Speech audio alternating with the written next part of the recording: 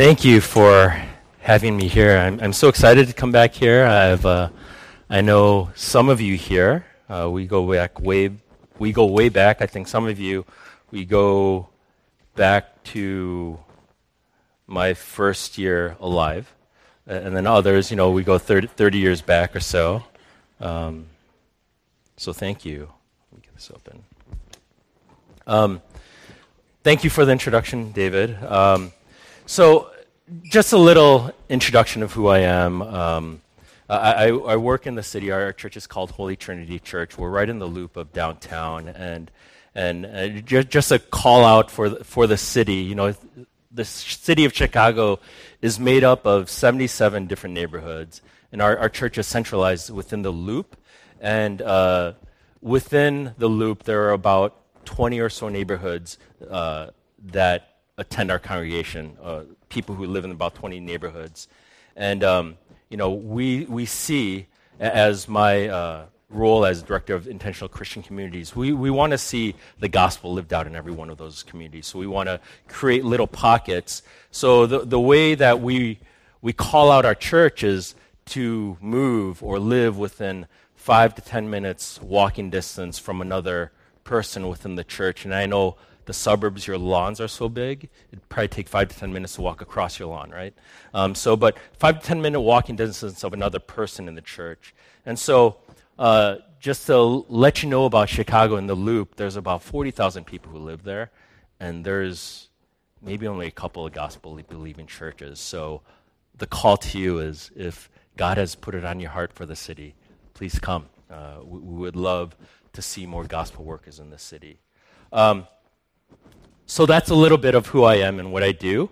Our passage today is Genesis 22. We're going to look at verses 1 through 19. And I thought about not reading this in the beginning and just kind of go through the message. But I think to feel the weight of this passage, I'm going to read it for us, and then we'll go into the sermon.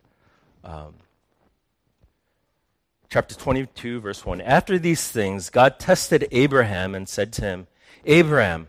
And he said, Here I am. He said, Take your son, your only son Isaac, whom you love, and go to the land of Moriah, and offer him there as a burnt offering on one of the mountains of which I shall tell you. So Abraham rose early in the morning, saddled his donkey, and took 2 of his young men with him, and his son Isaac. And he cut the wood for the burnt offering, and arose, and went to the place of which God had told him. On the 3rd day, Abraham lifted up his eyes and saw the place from afar.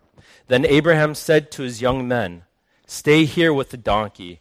I and the boy will go over there and worship and come again to you. And Abraham took the wood of the burnt offering and laid it on Isaac his son. And he took in his hand the fire and the knife. So they went, both of them together. And Isaac said to his father Abraham, My father. And he said, Here I am, my son. He said, Behold, the fire and the wood, but where is the lamb for a burnt offering? Abraham said, God will provide for himself the lamb for a burnt offering, my son. So they went, both of them together. When they came to the place of which God had told him, Abraham built the altar there and laid the wood in order and bound Isaac his son and laid him on the altar on top of the wood. Then Abraham reached out his hand and took the knife to slaughter his son. But the angel of the Lord called to him from heaven and said, Abraham, Abraham. And he said, Here I am. He said, Do not lay your hand on the boy or do anything to him. For now I know that you fear God, seeing you have not withheld your son, your only son, from me. And Abraham lifted up his eyes and looked, and behold, behind him was a ram, caught in a thicket by his horns. And Abraham went and took the ram and offered it up as a burnt offering instead of his son. So Abraham called the name of that place, The Lord will provide. As it is said to this day, On the mount of the Lord it shall be provided. And the angel of the Lord called to Abraham a second time from heaven and said, By myself I have sworn, declares the Lord, because you have done this and have not withheld your son, your only son, I will surely bless you. And I will surely multiply your offspring as the stars of heaven and as the sand that is on the seashore. And your offspring shall possess the gate of his enemies. And in your offspring shall all the nations of the earth be blessed, because you have obeyed my voice. So Abraham returned to his young men, and they rose and went together to Beersheba. And Abraham lived at Beersheba. If there's any passage in the Bible that makes you squirm, Genesis 22 is definitely one of them. A passage like this is very unsettling because it sounds a lot like God is condoning human sacrifice. It can often make our heads spin and confusing thoughts about God, about the God we know. So why do we need to hear a passage like this today?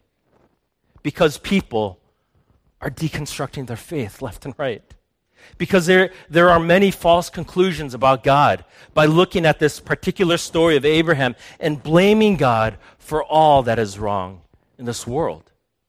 Many conclude that God is unjust, God is spiteful, God has a self-esteem problem, God is needy, God is selfish, God is impersonal, God is cruel, God is sadistic, God is unloving, God is illogical, God is ... And we can go on. And I'm sure that we've heard at least one of these things about God in our peer relationships, in our coworkers, at the lunchroom, around the water cooler. We've probably heard these things going around. That is why I need to say something very clearly from the start. The God of Abraham, the God of the Old and New Testament, the God who we know today, He is a God of love. He is a God of justice. He is a God of holiness. All your theology and understanding about God must stem out of these truths. Before Kindle and electronic readers, we had these things called textbooks. I remember problem sets in college math, physics, and chemistry. If you took any type of these classes, you know that there was always an answer key in the back of the textbook.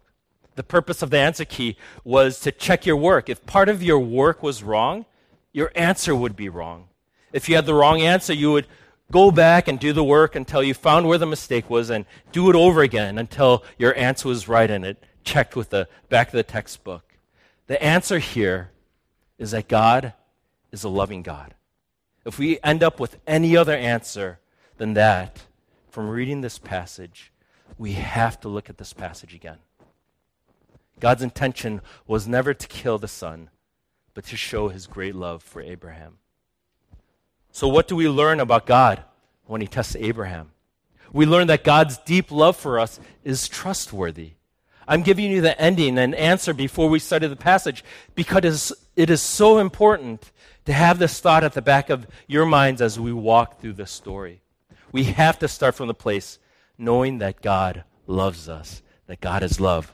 We cannot, let me repeat that, we cannot define God by what's wrong in the world. The sin that is so prevalent around us. That is what this passage might cause us to do, but we need to come from a true starting point about the character of God. God is love. Let me read from 1 John to remind us of these things. And listen to how God is described here. 1 John 4:16, it says, "So we have come to know and to believe the love that God has for us. God is love. And whoever abides in love abides in God, and God abides in him." So what do we learn about God when he tests Abraham? We learn that God's deep love for us is trustworthy. And we'll see this through 4 scenes. The first scene, we'll look at verses 1 through 2. We'll look at God's inconceivable test. Verses 3 through 10, or scene 2, Abraham's immediate obedience. Scene 3, we see verses 11 through 14, God's intervening salvation. And lastly, scene 4, verses 15 through 19, God's intended blessing. We will see that God's love is trustworthy, and that's where we get our title for today's sermon, A Trustworthy Love. Let's pray together. Father, we thank you so much for this time that you've given to us, Lord, as we take a passage that some of us would feel like we just want to take out because it's so difficult to go through. Father, but I pray that you would speak to our hearts. You would grant us with your grace and your favor, oh God. We thank you. In Jesus' name we pray. Amen.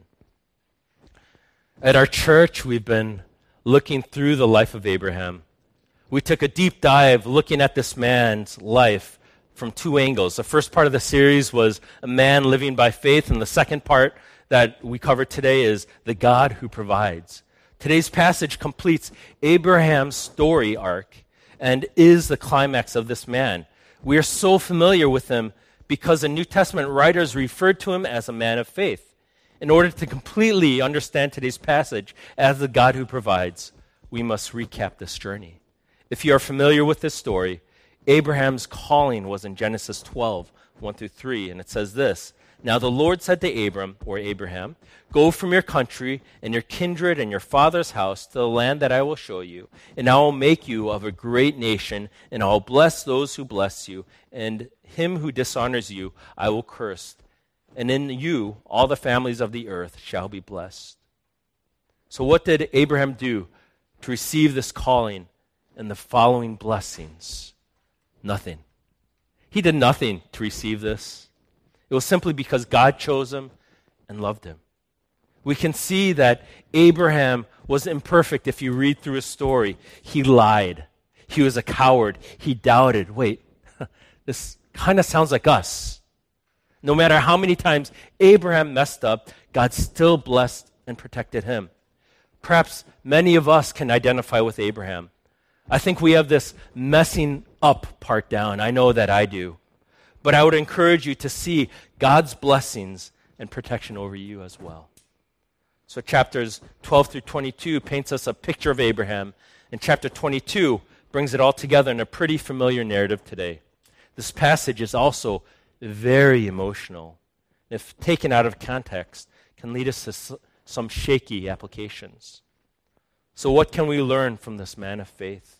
More importantly, what does it say about God? What do we learn about God from this test of Abraham? We learn that God's deep love for us is trustworthy. This displays that God loved us first. Again, what do we learn about God from this test of Abraham? We learn that God's deep love for us is trustworthy. Let's look at our first scene, God's inconceivable test. We'll start in verse 1 with these three words.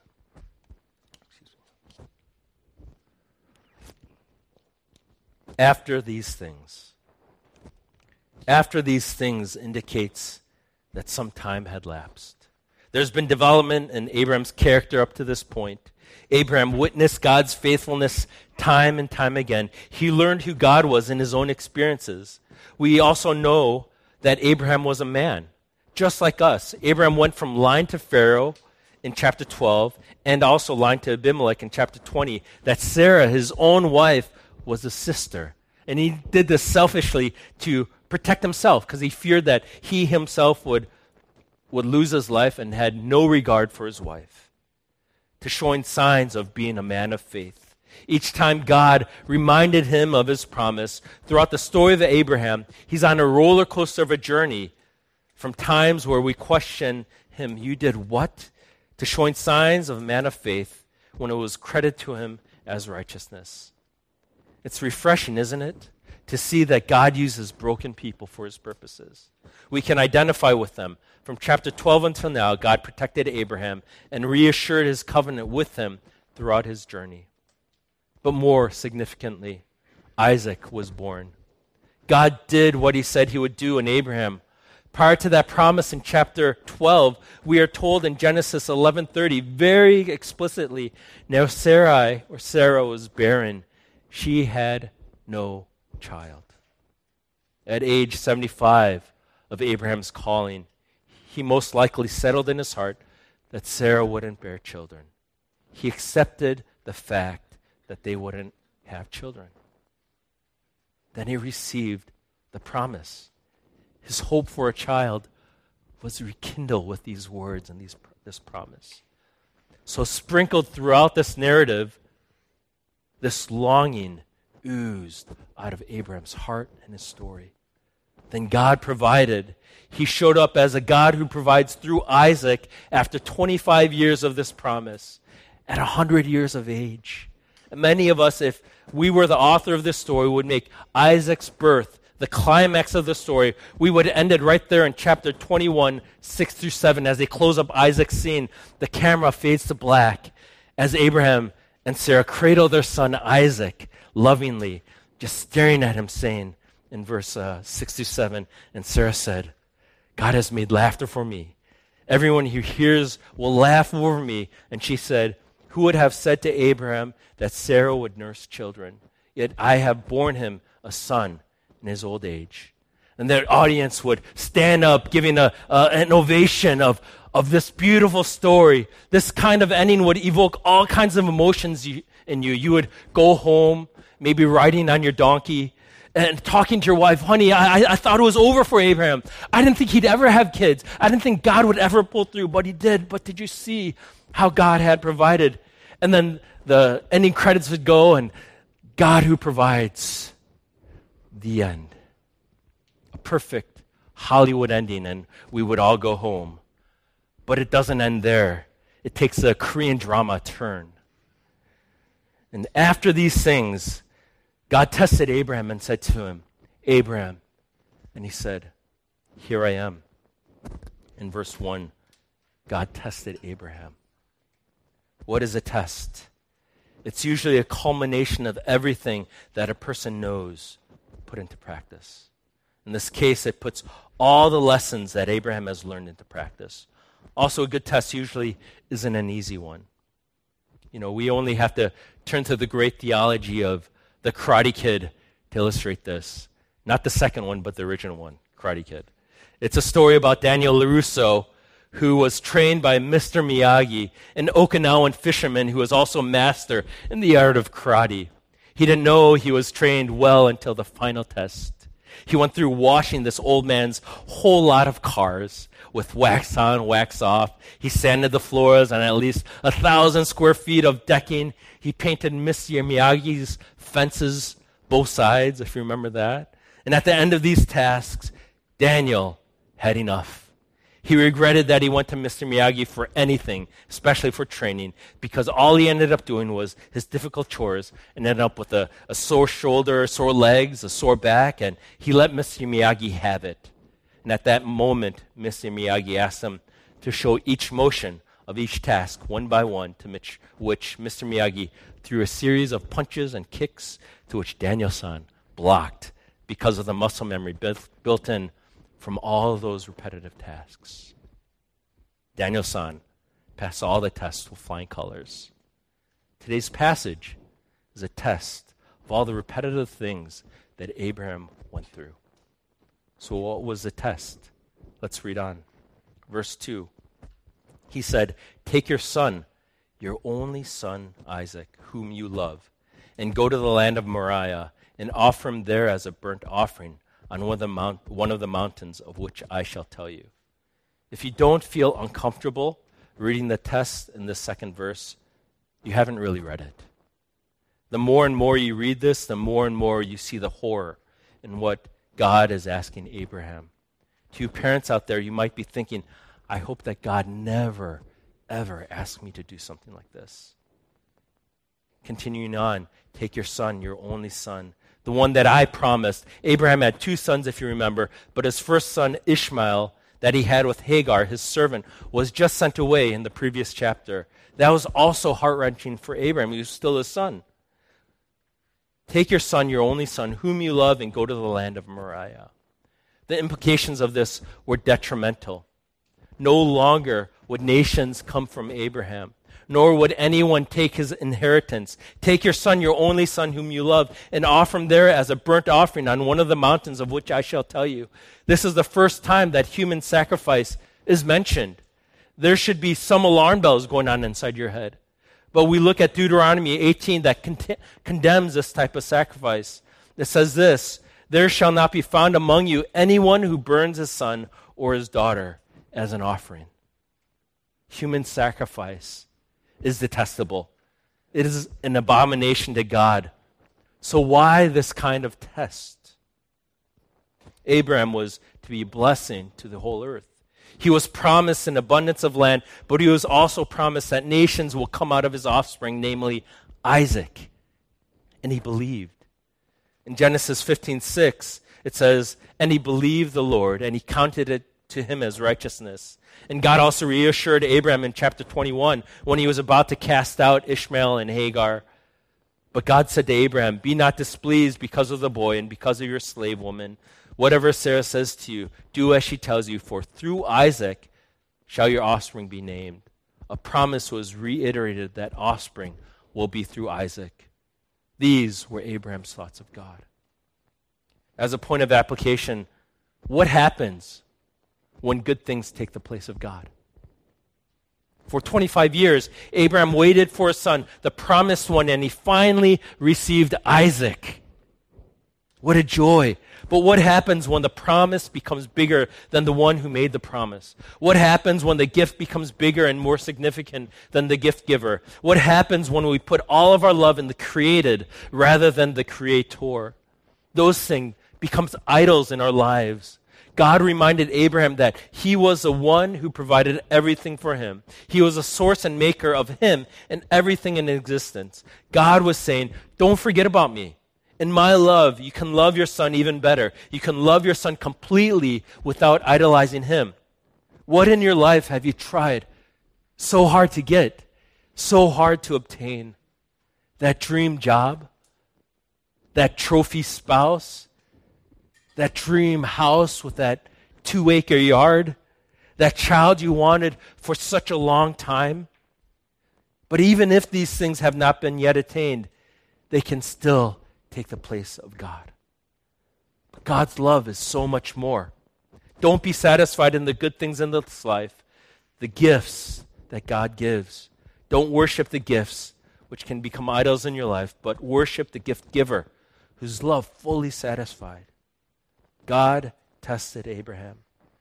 James 1:12 reminds us, blessed is the man who remains steadfast under trial, for he has stood the test, For when he has stood the test, he will receive the crown of life, which God has promised to those who love him.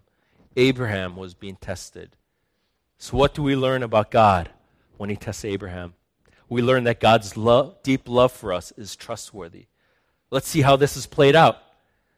After we first learned of God's inconceivable test, now let's see Abraham's immediate obedience in verses 3 through 10. These verses are hard to get through without getting emotional. Verse 3, it says, so Abraham rose up early in the morning. His obedience was immediate. I don't think Abraham slept much at all the night before. He was going to offer up his son as a sacrifice as God commanded. He probably spent all night staring at his son, praying and pleading, Lord, why? Perhaps God would change his mind. Perhaps there would be clarification. God, did you really mean what you said? I'm going to keep praying until I hear God correctly. I have to point out a couple of things here to understand this immediate obedience. The culture in ancient Israel was probably closer to the Asian culture, which most of us are familiar with, more than the Western culture today. So seeing this through a different lens may help. In Asian culture, you respect your parents, the elderly, the people of authority. You do what they say, even if it was something you didn't want to do or something that you didn't really agree with. And if your father tells you to do something, without question, you would do it. In the Western culture, there is still respect, but I would argue not as much. We have this mantra of, I don't know you. Why should I even listen to you? Or we are in an I'll do whatever I want culture. We live in a culture that values individuality. Abraham definitely saw God as worthy of respect and even more so of an authority figure. So he listened. And secondly, the firstborn was God's. Exodus 22:29 reminds us, you shall not delay to offer from the fullness of your harvest and from the outflow of your presses, the firstborn of your sons you shall give to me. Our dear late pastor Tim Keller wrote, when God brought judgment on Egypt for enslaving the Israelites, his ultimate punishment was taking the lives of their firstborn. Their firstborn's lives were forfeit because of the sins of the families in the nation. Why? The firstborn son was the family. So when God told the Israelites that the firstborn's life belonged to him unless ransomed, he was saying in the most vivid way possible in those cultures that every family on earth owed a debt to eternal justice, the debt of sin. God asked them to make a burnt offering. He was calling in Abraham's debt. His son was going to die for the sins of the family. In other words, Abraham was not surprised by this command. He messed up too many times, and his time has run out. This is payment for what he has done. Abraham expected what was coming. Also, if Abraham saw God as trustworthy enough to hang on to the 25-year promise to have a son and miraculously receive the son at his and Sarah's old age, he would listen. It shouldn't be so surprising that he listened to God.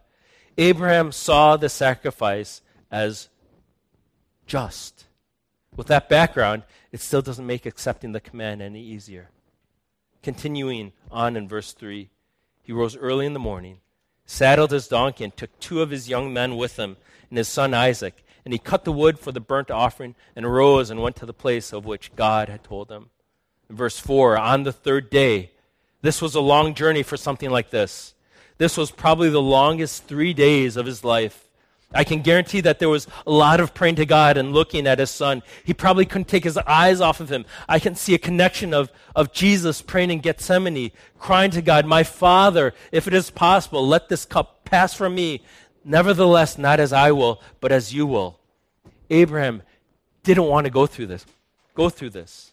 Abraham had a lot running through his mind. Then Abraham lifted up his eyes and saw the place from afar. His heart sank to the ground when he saw the destination. I can only imagine the feelings of nerves and anticipation of seeing the place on the horizon. Verse 5, then Abraham said to his young men, stay here with the donkey. I and the boy will go over there and worship and come again to you. From these words, we can either say that Abraham was a liar, Abraham won't follow through with the sacrifice, or that he has faith that God would still fulfill the promise through Isaac and will indeed come back with him. Continuing on in verse 6, and Abraham took the wood of the burnt offering and laid it on Isaac his son, and he took his hand and the fire and the knife. So they went both of them together.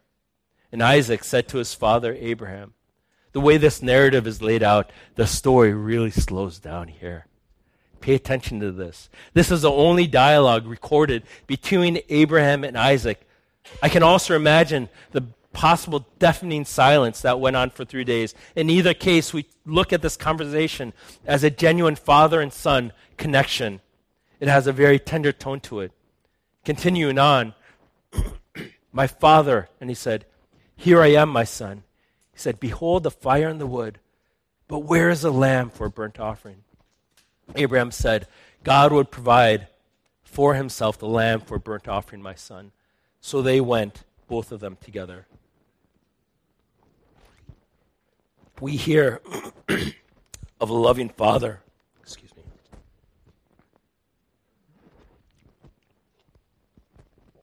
me. We hear of a loving father and his son. We also hear the reason of Abraham coming back with the boy. God will provide for himself the lamb for a burnt offering. These words of tremendous faith came out of Abraham. How in the world could Abraham say such a thing? Matthew 17:20 reminds us, for truly I say to you, if you have faith like a grain of mustard seed, you will say to this mountain, move from here to there, and it will move, and nothing will be impossible for you. Abraham had to display such a faith. And reading on in verse 9, when they came to the place of which God had told them, Abraham built the altar there and laid the wood in order and bound Isaac his son and laid him on the altar on top of the wood. There's no drawn-out detailed narrative here. It's all just a matter of fact and obedience. All this is happening when so many things are racing through Abraham's mind. This is the son of promise in Isaac. This is a son that God had promised him in his old age. This is his son, probably approaching his teenage years, whom he loved and was ready to pass on his inheritance. Abraham probably reminded of his son, as any good father would, of God's promises. Son, Isaac, this will all be yours. This will all be yours. This donkey, this camel. Remember that Bessie here has a little limp in her left leg. And everything that you see here, this land, everything is yours.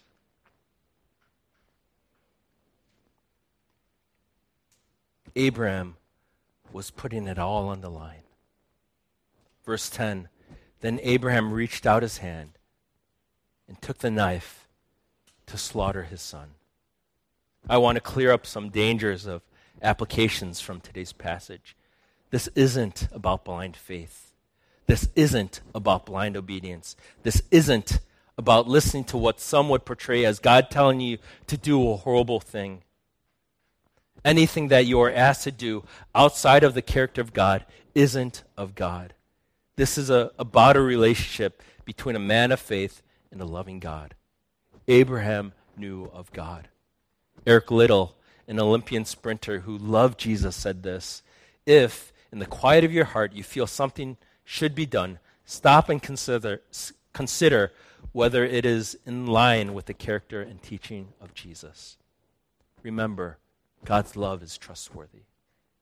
Jesus lived his life knowing that he would die for us. Can you imagine the last week of Jesus' life? Can you imagine all the pain and agony that he went through? A loving God saw all of this. Jesus knew of this eternal love. Do you know of God's deep love for you? What is he asking you to do? Is there something that you are holding on to so strong in your life that's hard to let go? What thing came into your mind after the first point of application today? Is there anything that is taking more of your love than the love directed to God? Would you be willing to let go of these things or these idols? God wouldn't do anything out of his character. The same goes for you. He doesn't want you to do anything that is out of his character of love. Because he knew this, Abraham obeyed immediately. Remember that this story is about trusting in God's deep love, that his love is trustworthy. So what do we learn about God when he tested Abraham? We learn that God's deep love for us is trustworthy. Abraham knew of it and trusted it. So we saw in scene 1 God's inconceivable test. In scene 2 we saw Abraham's immediate obedience. And now in scene 3 we see God's intervening salvation in verses 11 through 14. But the angel of the Lord called him from heaven and said, Abraham, Abraham. Do you hear the urgency in this and the relief? When God called for Abraham's attention in the first verse of this passage, he called out Abraham. But now, to make sure he got his attention, the angel of the Lord called out, Abraham, Abraham. And he said, here I am. In verse 12, he said, do not lay your hand on the boy or do anything to him, for now I know that you fear God, seeing you have not withheld your son, your only son, for me. For 3 days, Abraham's intention was to carry out God's commands. For 3 days, Abraham had to prepare himself that he might not have a son. For 3 days, he had to reason that God will raise up his son from the dead. Can you imagine the psychological turmoil that he went through? His resolve was tested. His faith, indeed, was tested. But God, the two most beautiful words in the Bible, but God intervened. He came in for the rescue. He interceded because God was faithful to his promise and saw that Abraham trusted him and lived by faith. God saw that he did not withhold his only son, and God brought salvation to his son. He calmed Abraham's heart. This intervening salvation also showed God's love for him and his love for God. Abraham saw a pattern of God's intervening salvation throughout his life. Verse 13, and Abraham lifted up his eyes and looked, and behold, behind him was a ram, caught in a thicket by his thorns. And Abraham went and took the ram and offered up as a burnt offering instead of his son. Abraham looked up and saw a ram, a male sheep, as a substitute sacrifice. He knew immediately what to do. Verse 14, so Abraham called the name of that place, the Lord will provide, as it is said to this day, on the mount of the Lord it shall be provided. That place is where the temple was built and near the modern-day Jerusalem. So what do we learn about God when he tested Abraham? We learn that God's deep love is trustworthy through his intervening salvation. As a father of young ones, and you too, I bet there are many times that you saw your children do something that they shouldn't. Wait, don't do that. And sometimes you get the save, and sometimes you go into the room and find like green or purple crayon all over the walls. And these saves our best illustrator. I don't know if you've seen the YouTube videos or the memes or the clips of dads saving the children when they're trying to take selfies, like on the bed or near a cliff or some other really dangerous spot. Just dads aren't that smart at these things. So don't do that with your dad. But you want to intervene for your children. God intervened for Abraham. He also wants to intervene for you. Do you feel like Abraham? You've messed up so much in your life that you're just waiting for the hammer to drop. Look to God's intervening salvation. So we looked at God's inconceivable test, Abraham's immediate obedience, God's intervening salvation. In the final scene, we look at God's intended blessing, through 15 through 19. And the angel of the Lord called to Abraham a second time from heaven, and he said, "By myself I have sworn, declares the Lord, because you have done this and have not withheld your son, your only son, I will surely bless you. And I will surely multiply your offspring as stars of heaven and as a sand that is on the seashore. And your offspring shall possess the gate of his enemies. And in your offspring shall all the nations of the earth be blessed, because you have obeyed my voice." So Abraham returned to his young men, and they arose and went together to Beersheba. And Abraham lived at Beersheba. The angel of the Lord confirmed the original blessing way back from Genesis 12, 1 through 3. I don't think that Abraham forgot it. This was probably what was running through his mind. Because of Abraham's righteousness, he obeyed the Lord. But we must also look at the New Testament, which will also give us meaning and understanding in today's passage. Romans 4, 20 through 25 says this, "No unbelief made him waver concerning the promise of God.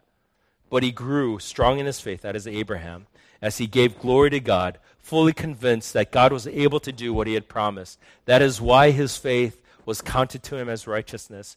But the words that was counted to him were not written for his sake alone, but for ours also. It will be counted to us who believe in him, who raised from the dead Jesus Christ our Lord, who was delivered up for our trespasses and raised for our justification."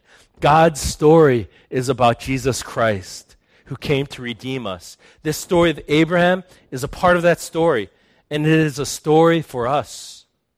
This is the last account with Abraham as the main player. This is the climax and completion of his character and God's promise being fulfilled. This is a culmination of a man of faith. This was a credit to him as a man of righteousness. He was on a journey, and we saw the character of this man developed along the way. This story is about God's love through redemption. We have to look at the story through the lens of redemption. Then we could look at the test and the details. We could look at the test first, but then we may conjure up images about God that aren't true. We could look at the test and conclude that he is an evil God. We could look at the test and come up with all these faulty conclusions about God. However, this is not about looking at the test first. This is not about obedience through blind faith. This is about God's love through redemption. We need to start with the overall truth that God is good. We need to start with the truth that God is love, and everything that he does is out of his love for us. Once we do that, things start to fall into place. That's what Abraham did. Hebrews 11, 17 through 19 says this, "By faith Abraham, when he was tested, offered up Isaac, and when he who had received the promises was in the act of offering up his only son, of whom it was said, 'Through Isaac shall your offspring be named,' he considered that God was able even to raise him from the dead, from which, figuratively speaking, he did receive him back." Abraham knew of this God. That's why he was able to obey such a request from God. Abraham's character was developed for such a time as this. We have to look at today's passage in the same light. We already have the answer. Our God is good. Our God is just. Our God is loving. Our God is trustworthy of our everything. But we even have a fuller picture today.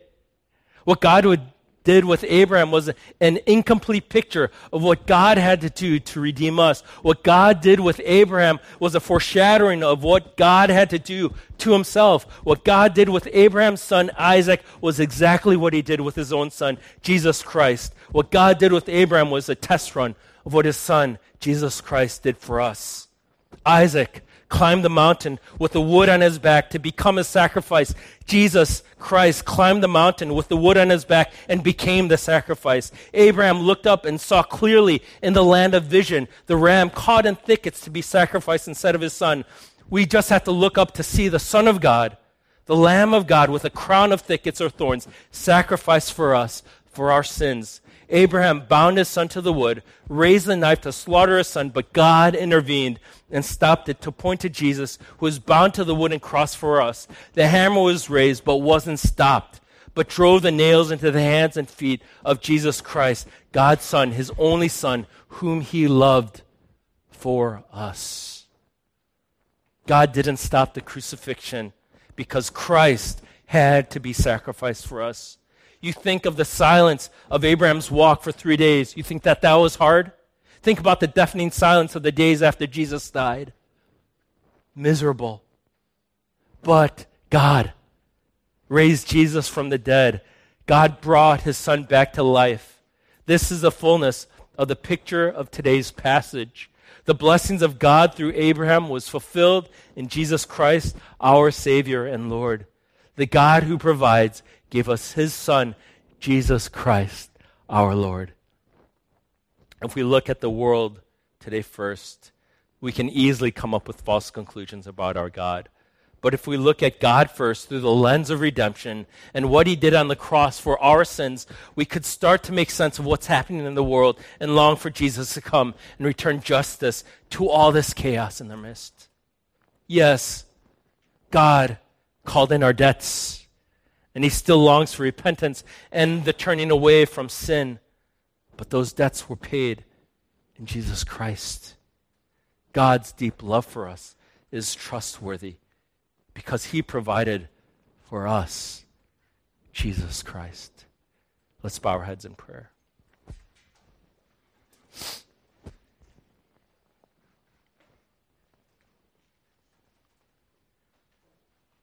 Dear Heavenly Father, we